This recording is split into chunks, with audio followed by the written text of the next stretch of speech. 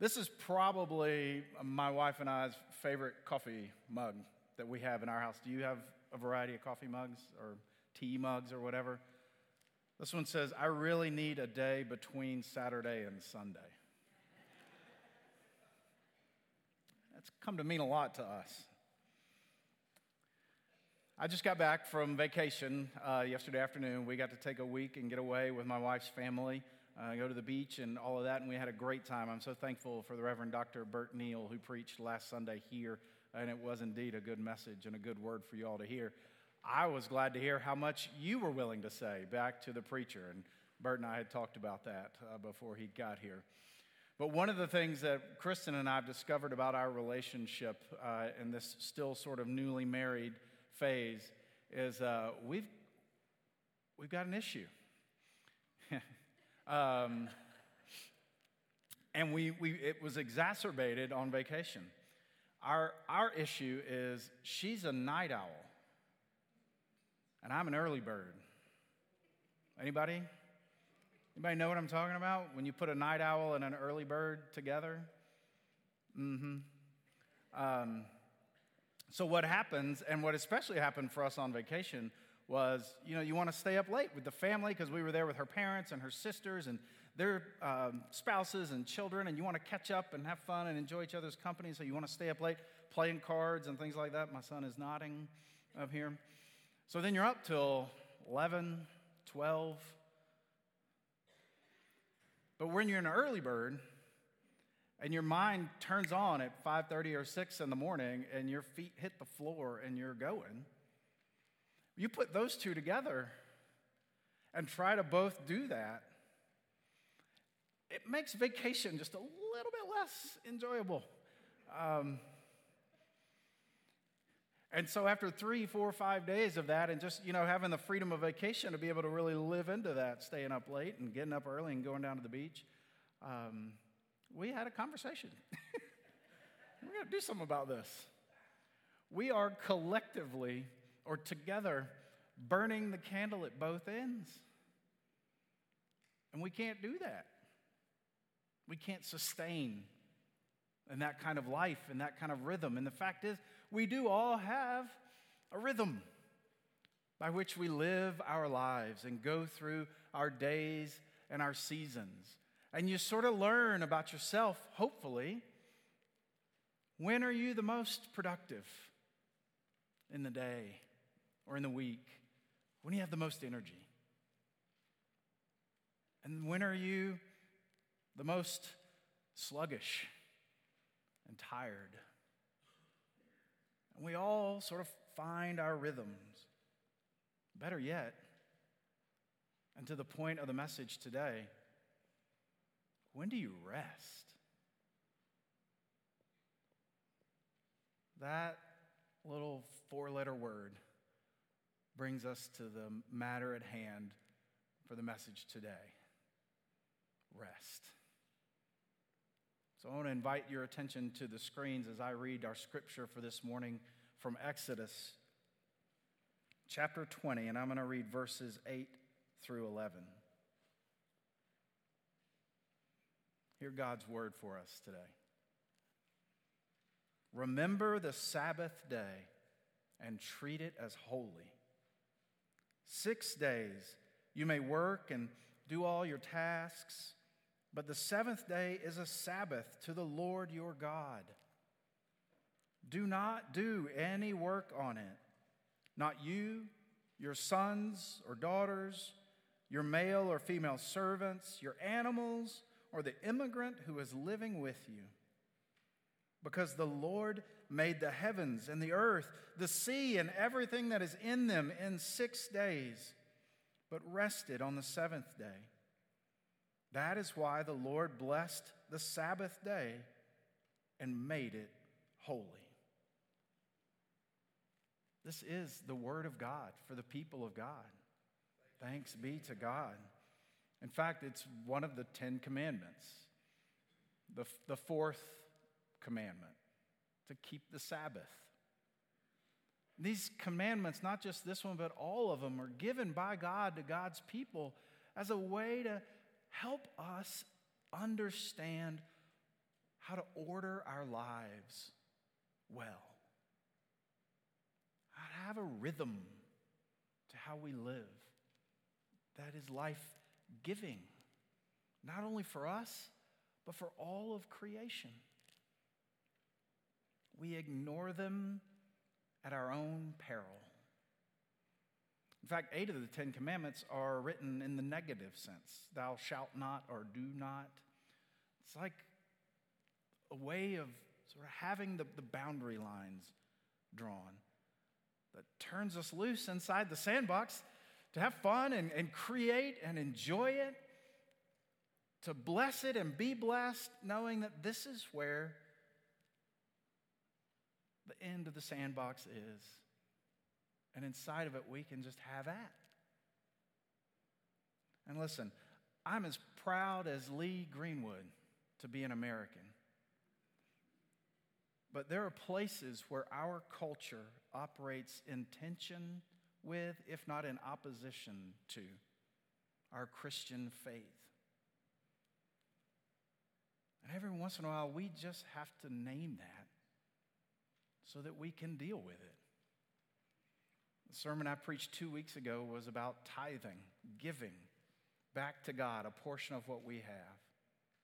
And the one this morning is about Sabbath and rest. And I'd say giving and resting are 2 things about our faith that run contrary to our culture. Because what you do with what you have matters. And that applies not only to money, but also to your most precious resource, your time. And ordering our lives is a little bit about setting priorities. What matters most to us?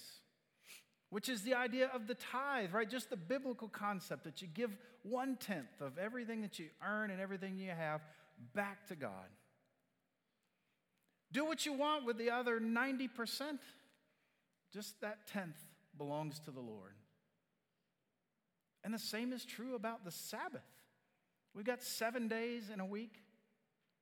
Do what you want with those other 6. But set one of them aside to do nothing else but be with God and rest. Now, these aren't commandments or calls from God or instructions from God that just set for us where the bare minimum is, and as long as you do that, then you're done. You know, as long as you give that 10%, then however you want to do whatever with the rest of that 90 doesn't matter. Or as long as you give God 1 day, then the other 6 just, wear it out. It's more about setting a rhythm for our lives and an order for our lives, that if we put God in that place, in those places, with what we do, with what we have, if we put God in the proper place there, that has a way of ordering all the rest of it.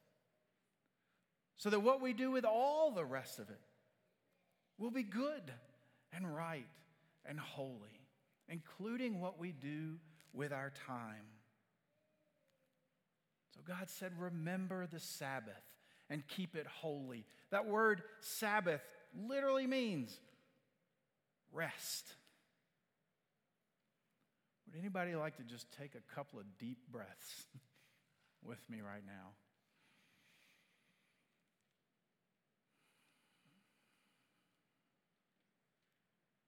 Maybe one more.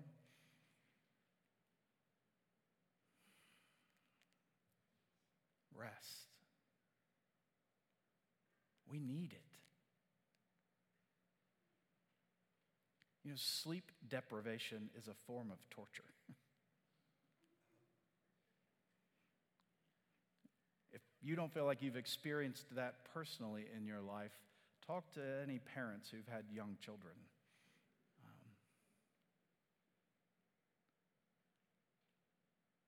Sleep deprivation is a form of torture, and so is Sabbath deprivation. We do it to ourselves and to each other, and inherent in the problem is that we don't slow down or stop long enough to realize it, let alone do anything about it. And I said this, I think this runs contrary to our culture. I mean, famously in the U.S., we've got some of the worst corporate policies for leave for employees. We work and work and work. I mean, the French people rioted in the streets when they tried to raise the retirement age 2 years, from 62 to 64. Right? Anxiety, depression, exhaustion are rampant and on the rise among us. We've become addicted to activity and productivity and the medications that come with them. All the while, there exists this call from God, the one who created us and knows us, a call to Sabbath rest, to order our lives and prioritize our lives that way. It's about care for yourself and for each other, for your family, for the whole created order. When I was in seminary, I was assigned a task, well, we were in one of our classes. It was about the spiritual health of the minister, was the focus of the class, recognizing that you pour out and you pour out and you pour out, and you got to fill your own cup. So the assignment that we were given was to chart how we spend every hour of every day for a month. I don't know if you've ever done anything like that for yourself. It was an interesting exercise. I mean, one of the points to it that was made for us by our professor was, if you're not in charge of that calendar, somebody else will be. If you're not ordering your time and your priorities and what you're going to spend your time on and who you'll spend it with, everybody else will gobble it all up.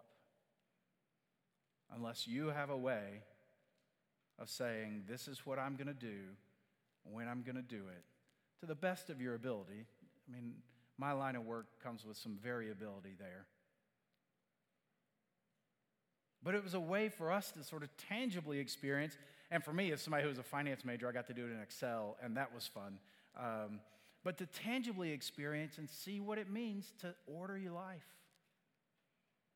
and know where your priorities are. I mean, anybody who deals with nature and the rest of the created world knows the same thing, that you have to have rest. Farmers know you have to let the field rest. You can't just grow and grow and grow and take and take and take. Our Department of Natural Resources know we got to set limits on how many fish you can take out of the water and what size they can be. You can't just keep taxing the population. We'll wipe it out. We can't just keep taxing our population. We will wipe us out. This is a call to order your life, our lives. I used to think busyness was a sign of importance and success, and that rest was a reward for the successful. I read a little bit of a message from Pope Francis back in 2021 after he had been hospitalized. He had scheduled a surgery, and he stayed in the hospital after the surgery, and it was his address to the first public address when he came out after the surgery. And he said in his public address, "Let us beware, brothers and sisters, of efficiency." Like the Lord who says, remember the Sabbath day and keep it holy. Because the Lord rested and created rest and called it holy. It's a day of cessation, blessed by God's own rest. Rest is written into the very nature of things. Dale Patrick says the Sabbath is separate from the other 6 days. It's a sanctuary of time. And the psalmist said, "Be still and know that I am God." How much better off are we when we know and keep a Sabbath rest? Not as a burden, but as a gift. Tim Keller is also a popular modern-day theologian. May he rest in peace. But I'll never forget the time I heard Tim Keller talking about Sabbath. And he said, most of us approach that day of rest like we're a baseball player who has hit the ball to the fence and we're racing around the bases and we are just running for home as fast as we can, and we slide in with the very last bit of life and breath and energy that we have into the Sabbath day.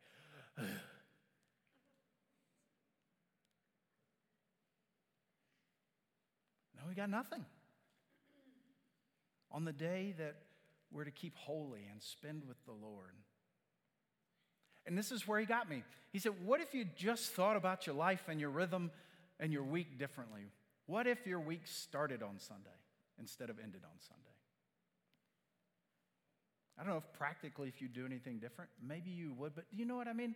What if you started your life from a place of rest with the Lord? Of being with God, not working at whatever else and the things that are piling up. What if you just started from a place of rest? Spend some time with God and then get up to the plate.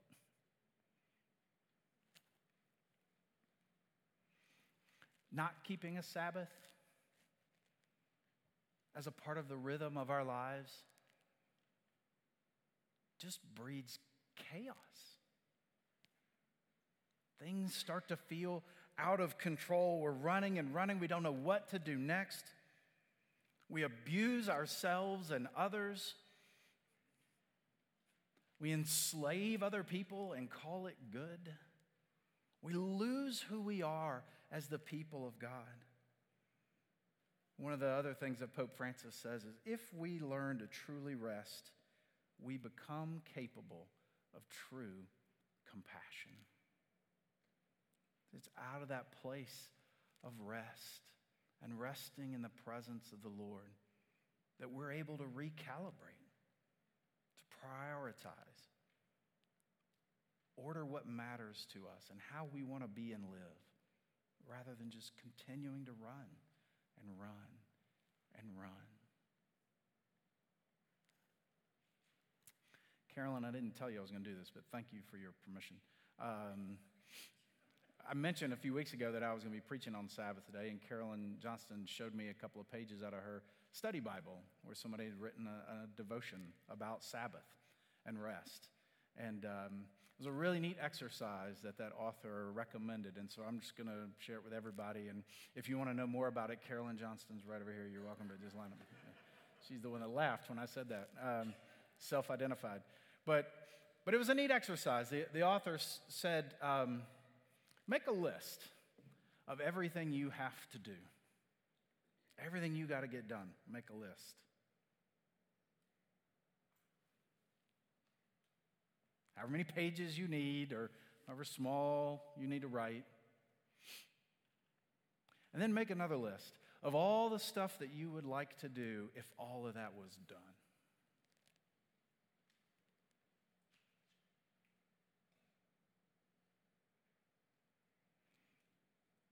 What would be on that list? Would a nap be on that list for anybody? A book? A walk? Be beside some moving water somewhere, or a conversation with a friend, or a cup of coffee? Like what? And so what the author said is to experience that Sabbath rest, yeah, you got that list and you do need to get to it, but give yourself some space and time and do some of these things.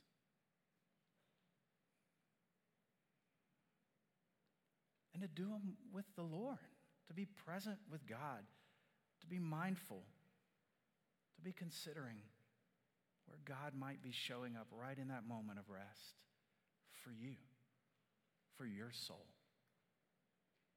so that you could then live out of that and do all the rest of all the stuff that we all have to do. And I got to tell you, on Father's Day, that feels like a good message. Not because dads are looking to head to a recliner somewhere and watch the U.S. Open, but particularly in the biblical sense, in the time that the scriptures were written, fathers were the heads of the household, and they ran the family business, if you will. They ordered the life of their family and, in a lot of ways, their communities. So I would just say on Father's Day, for anybody who's in charge, if you are responsible in your household or at your place of business or for children or what, if you have a role in a position of leadership, here's a call to order your life and the lives of the people that you have influence over, whether it be by policy or by example, that we would order our lives in such a way to have God in the center first and to be at rest with the Lord and then live from there.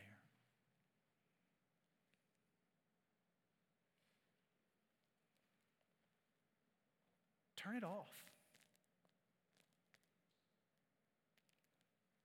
Put it down.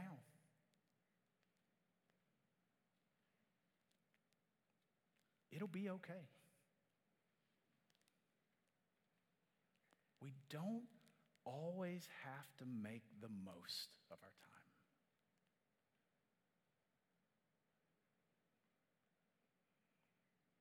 Which is one of the mysteries of our faith. And when we'll live with that rhythm, God will meet us there.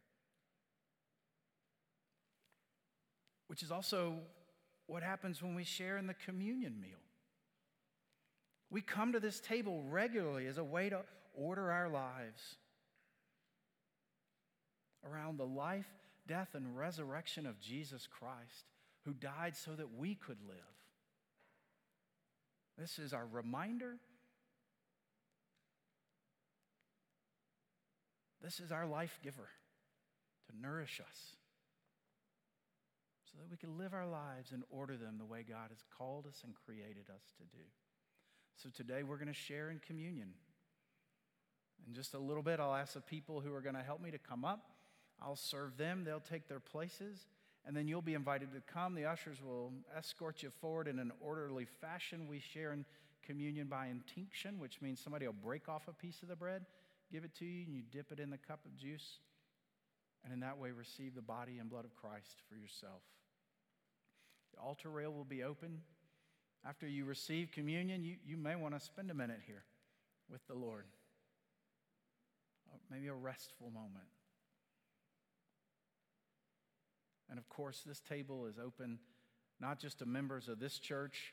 You don't have to be a member of Chamblee Methodist or any church for that matter. This is the Lord's table and is open to anybody who would come looking for Jesus. So I want to ask you if you'd join me now in our communion.